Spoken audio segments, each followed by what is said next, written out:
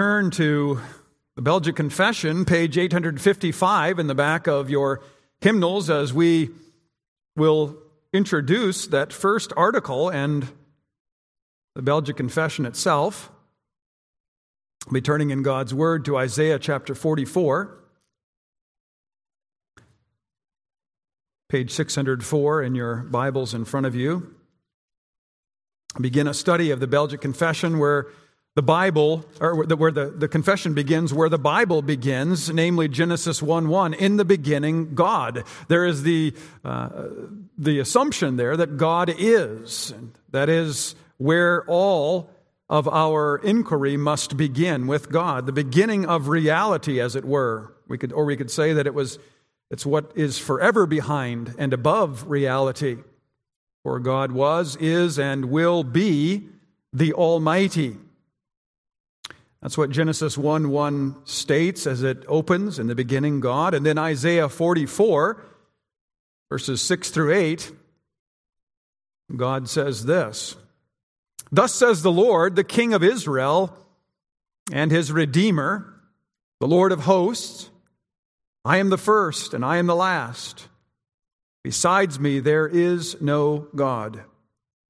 Who is like me? Let him proclaim it. Let him declare and set it before me, since I appointed an ancient people. Let them declare what is to come and what will happen. Fear not, nor be afraid. Have I not told you from of old and declared it? And you are my witnesses. Is there a God besides me? There is no rock. I know not any." Belgic Confession, Article 1,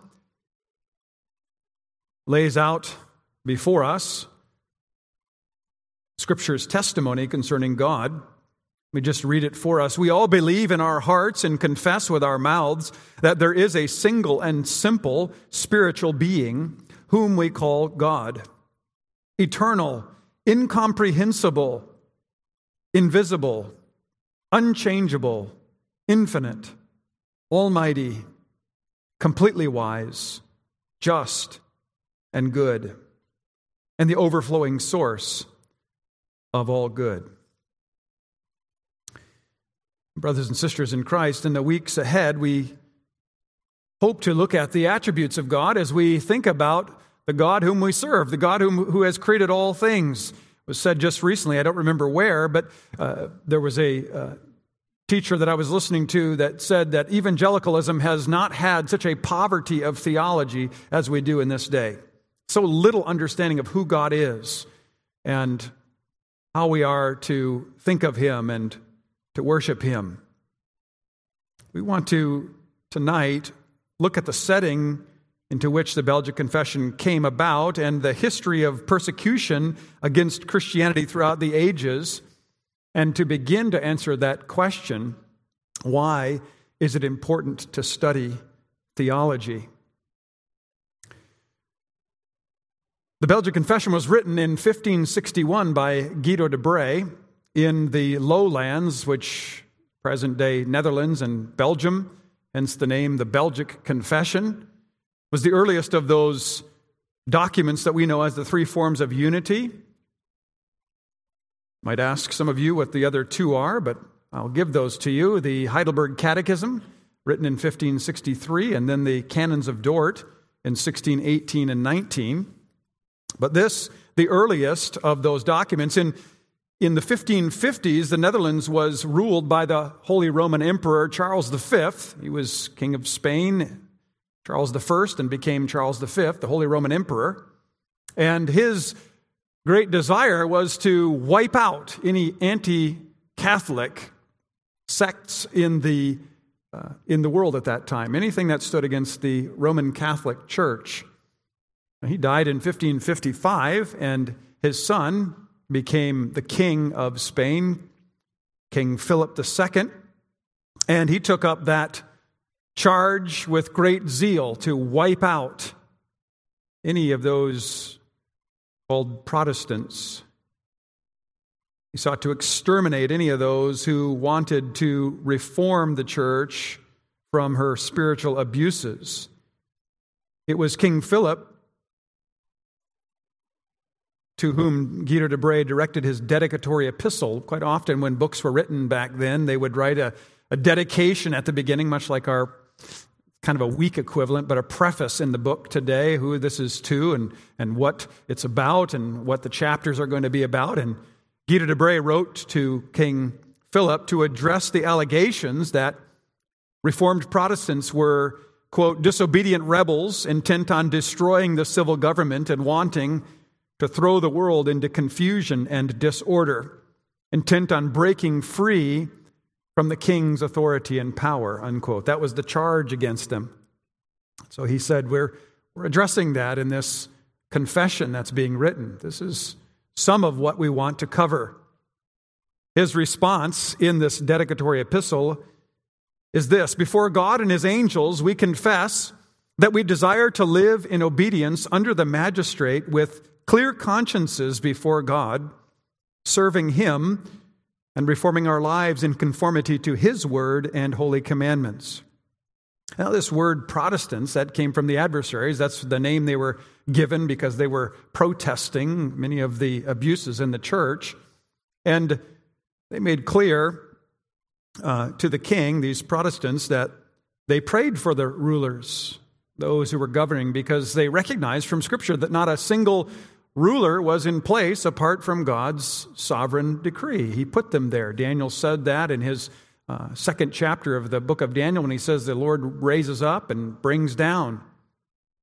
And as good followers of the Bible, we believe that. He said this: they did not hesitate to pay their taxes, which was an accusation that they were hesitant to do so. And he's also declared we're prompt to obey. But he also acknowledged that they could not adopt or obey any teaching of church or state that stood against the Word of God. He wrote further, we have the fear of God before our eyes and are in dread of the warning of Jesus Christ, who tells us that he shall forsake us before God and his Father if we deny him before men. And then this powerful statement, therefore, we will suffer our backs to be beaten, our tongues to be cut out, our mouths to be gagged, and our whole body to be burnt, rather than deny Christ and the full revelation of God, which is found in his word alone. For we know that he who would follow Christ must take up his cross and deny himself. How we understood following after Christ. Do we think of it that way, I wonder? We don't think it's going to call us to such sacrifice, to such determination. And yet, as we will see moving forward tonight, the world stands against God and against grace, against the Lord Jesus Christ. de Brès goes on in his preface or in his dedication, we will render to Caesar what is Caesar's and to God what is God's. For God has made us his own at a very high price, referring to the cost of his own Son. We will give to the government what is their right, but to God, he alone receives our whole hearts, our worship. de Brès reminded the king of his duty before the Lord. He said this: it was to rule justly, to listen fairly, to remove slander from the courtroom, and display the chief virtues of mercy and gentleness, which distinguish the true king from the tyrant. So very helpful. Old document, and yet what a powerful statement. What is the magistrate to do? What is the one in power to do? Let me read that again. To rule justly, to listen fairly, to remove slander from the courtroom as the Protestants were being slandered, and to display the chief virtues of mercy and gentleness, which distinguish the true king from the tyrant. Now, there was great disagreement, as we know, about what needed to change in the church, or if anything needed to be changed in the church. Those who sought to reform the Roman Catholic Church indicated that much had been added to the gospel, things added that were not to be added, along with this threat that those who refused to do these things, to keep these things, would be damned with their bodies, deserving to be destroyed, and their souls to be cast into hell. Strong language intended to intimidate, to terrify, to silence these Protestants. Debray responded this way: "Our weak flesh trembles at such words, terrified by the threats of those who have the power to reduce us to ashes. But from the other side, we hear what the apostle says: though an angel were to descend from heaven and to preach anything other than the gospel, let him be accursed." Galatians 1, verse 8. And St. John says, "I warn every man that hears the prophecies of this book, if anyone adds anything to them, God shall add to him the plagues described in this book." Revelation 22, verse 18. He goes on, "We therefore see that we are bidden to follow only the word of God and not what we think fit, that we are forbidden to add or subtract anything from the holy commandments of Almighty God." The courage of this individual who was hunted down and imprisoned ultimately. Debray closed his dedication to the king. Quote, "Remember that the world has always hated the light and rebelled against the truth. Is he who has the word of truth in his mouth a rebel merely because he is opposed by men?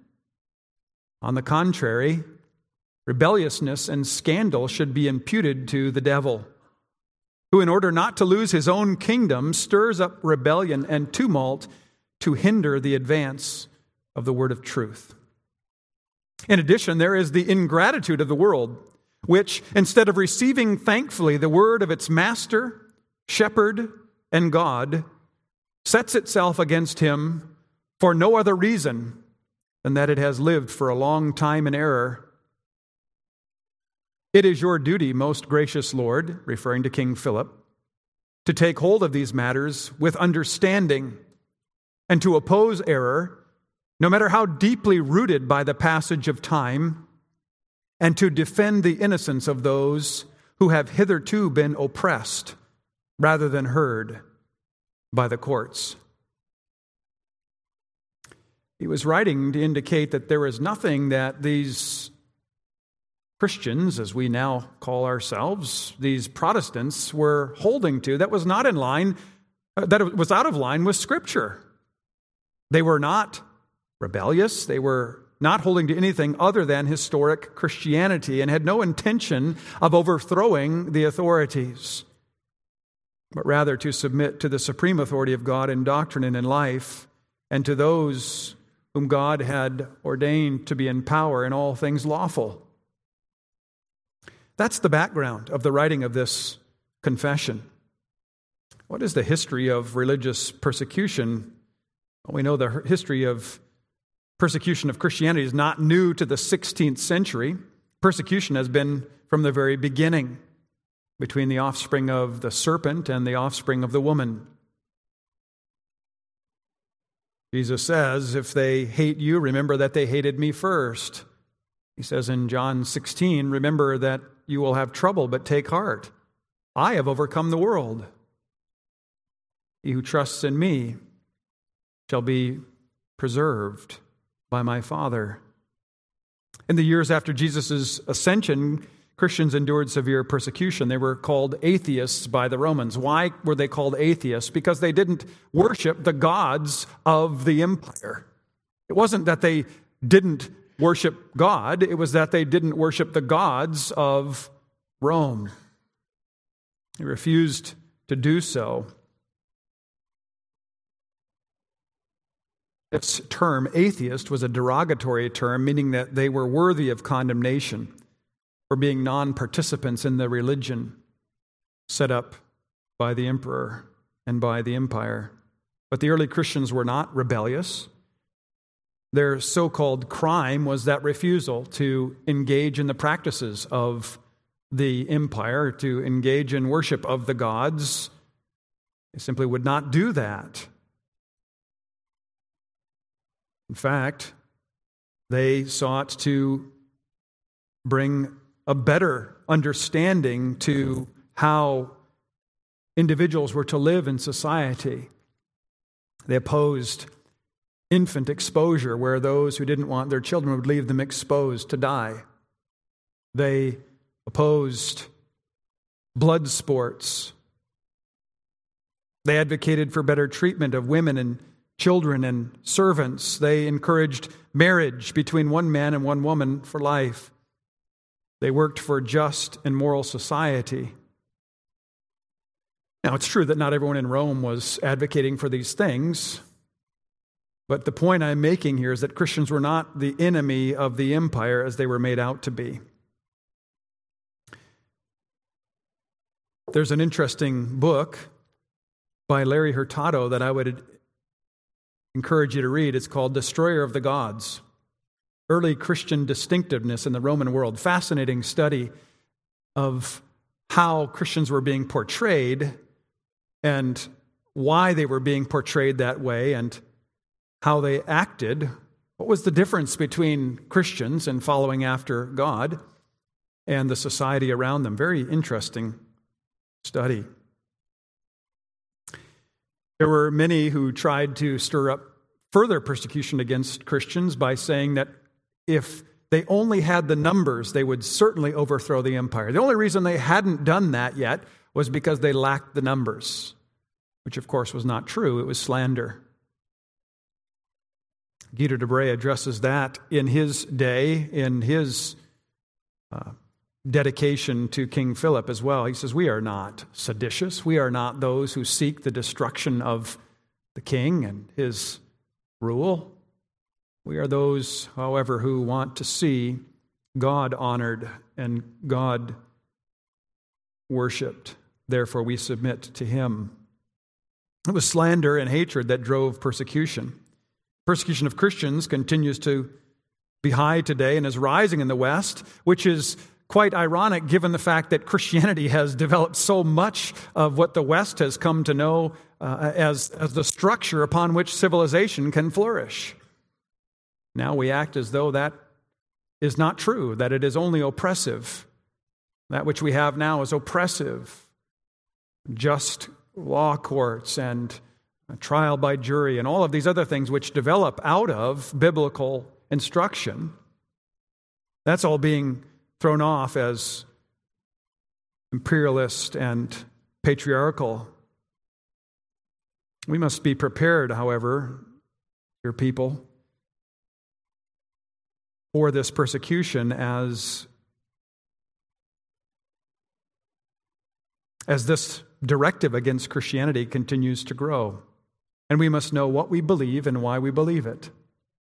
We need to know what we confess and why we confess it. Many governments are taking increasing power on themselves, demanding total submission. It's not surprising when we think of the fact that man is created to worship. He's incurably religious, but sinful man will not worship God. If rejection of God continues to grow and transcendent biblical truth is continuously undermined, confessing Christians will face increasing persecution for not going along with this revolution. New ways of seeing, understanding are all around us. And nothing in the world is safe from redefinition. We only have to look at our present situation to know that. But what does Peter say in his day? 1 Peter chapter 4, he says, this is to be expected. 1 Peter 4:12, beloved, do not be surprised at the fiery trial when it comes upon you to test you as though something strange were happening to you. But rejoice insofar as you share Christ's sufferings, that you may also rejoice and be glad when his glory is revealed. If you are insulted for the name of Christ, you are blessed, because the Spirit of glory and of God rests upon you. He says, this is what we may have to suffer for. Let us not suffer, he says, for this. Let none of you suffer as a murderer or a thief or an evildoer or as a meddler. Yet if anyone suffers as a Christian, let him be not ashamed, but let him glorify God in that name. The Lord calls us to be faithful, to declare the truth, And it begins with who God is. What do we believe about Him? What does His Word say? And we must be willing and ready to profess this. What does the world believe and confess? Well, that's a hard question to answer as the definitions keep moving. The goalposts, as it were, keep sliding. Almost nothing seems permanent. Almost before the ink is dry on new definitions, newer definitions come behind. And those who thought they were far enough in the revolution find themselves out of step with the revolution, which wants to go further still. How do we keep a steady footing? Well, we turn to God and to His Word. Society at present is in whitewater rapids, on top of the water for the time being, but if it continues as this, it will be dashed against the rocks. Christians perhaps aren't called atheists yet. Maybe that's because there's not enough religion, or enough religious understanding in our culture to even know what the term means. But it's possible that that term comes. Certainly they want to be, those who stand against God and His Word want to label Christians as enemies of the state, enemies of society. An unavoidable conflict seems is coming as a society is hell-bent on building a tower and making a name for itself, establishing its own civilization, wanting to make its own world. It says that Christianity has nothing to do with the stability that we've experienced in Western civilization over the last centuries, but it is something which is oppressive that needs to be jettisoned.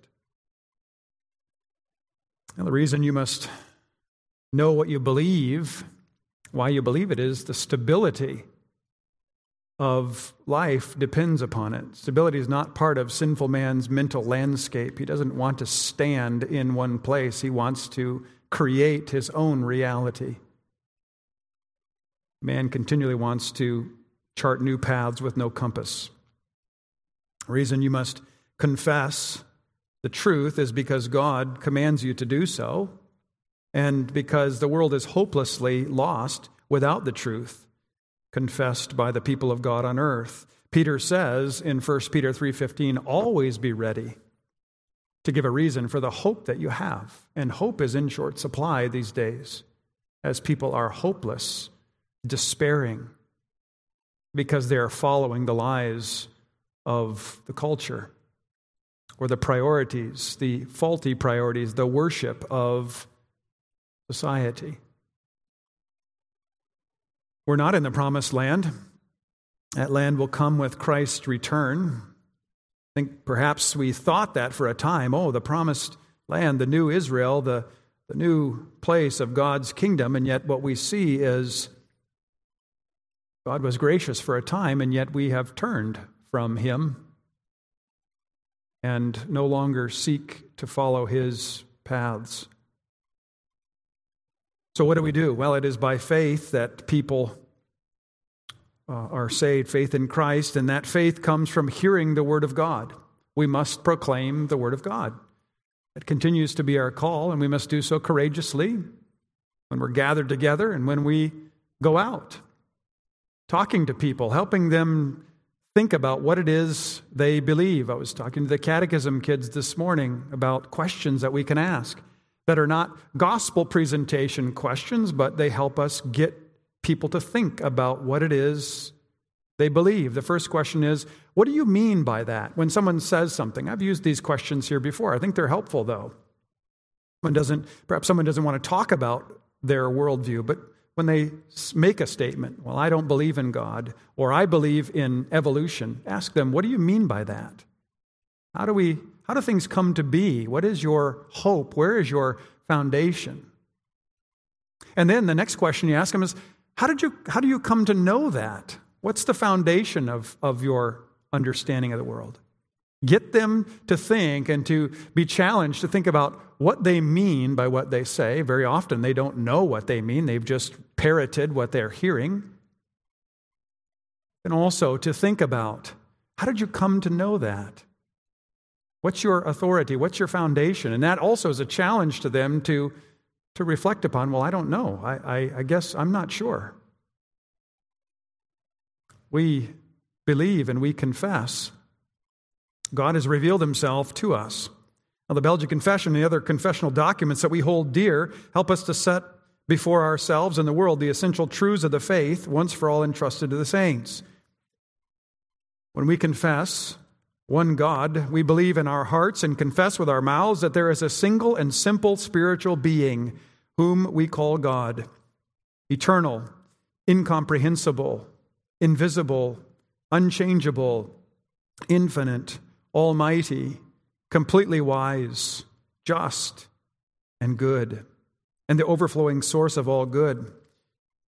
Dear brothers and sisters, it's my intention to use these attributes to think about God and to be comforted as we think about his greatness, but also his revelatory word, that we might remember that he is for his people. Begins here, in the beginning, God. If we start anywhere else with any other theory, we will not understand the world or ourselves. It's that simple. It's that basic. Theology matters because what we worship matters. Studying theology is vitally important. Calvin's classic opening statement in his Institutes of the Religion states that the beginning of all true wisdom for living is knowledge of God and of ourselves. And he proceeds in many pages to lay that out for us, helpfully, to think about what it means to live under God and for God. When we know about God, or what we know about God, rather, grounds us and is particularly comforting for us in light of the history of the persecution that we've very quickly covered tonight. But God reigns over all. Nothing happens apart from his perfect plan. Listen to Article 13 of the Belgic Confession. Article 13 says, "We believe that this good God, after he created all things, did not abandon them to chance or fortune, but leads and governs them according to his holy will, in such a way that nothing happens in this world without his orderly arrangement." A concise statement of what God's word teaches concerning his sovereignty. The article goes on, "This doctrine gives us unspeakable comfort, since it teaches us that nothing can happen to us by chance, but only by the arrangement of our gracious Heavenly Father. He watches over us with fatherly care, keeping all creatures under his control, so that not one of the hairs on our heads, for they are all numbered, nor even a little bird can fall to the ground without the will of our Father. In this thought we rest, knowing that he holds in check the devils and all our enemies, who cannot hurt us without his permission and will." Let me conclude by saying this. To begin with a clear view of God and his glory is the only sure foundation for us to stand against those threats and against those attempts to intimidate. We know there's an onslaught of lies, threats from human authorities today who have power to bring great pains and sufferings on those under their charge. But we know that God has no equal, that he will not share his glory with another, that he will not forget those who are his own. We heard that this morning. He does not forget us. He has engraved us on the palms of his hands. There's none like him. He will judge sinners and bring justice upon the earth. He will deliver his people from all harm, the psalmist says. Psalm 121. The one that all must fear, that is, the one that all must reverence and obey with absolute submission, is the one who controls man's eternal destiny, the only true God. Jesus said this in Matthew 10, "Do not fear those who can destroy only the body, but fear him who can destroy both body and soul in hell." In Hebrews 12, we are warned not to kindle the wrath of the Lord, for our God is a consuming fire. Not intended to keep us away from God, to keep anyone from turning to God, but to remind sinners of the God to whom they must turn. Theology matters. It shapes our living. It shapes our dying. as we'll see when we pick up this article the next time we're together. Let's pray. Heavenly Father, as we look to consider your word and your teaching about yourself, we ask, Lord, that you would help us to listen well and to think clearly. Whenever we're speaking of you, it's far beyond our comprehension. And yet you do reveal yourself to us. You, as it were, accommodate yourself to us, that we might understand in part who you are, that we might have comfort, that we might find courage. We thank you for those who have gone before, willing to stand and to write confessions and to even die for them. We pray, O Lord, that we too would be willing to stand, to know that our labor in the Lord is not in vain. Lord, may it be that our focus is to live for you each and every day. Hear us, for we pray in Jesus' name. Amen.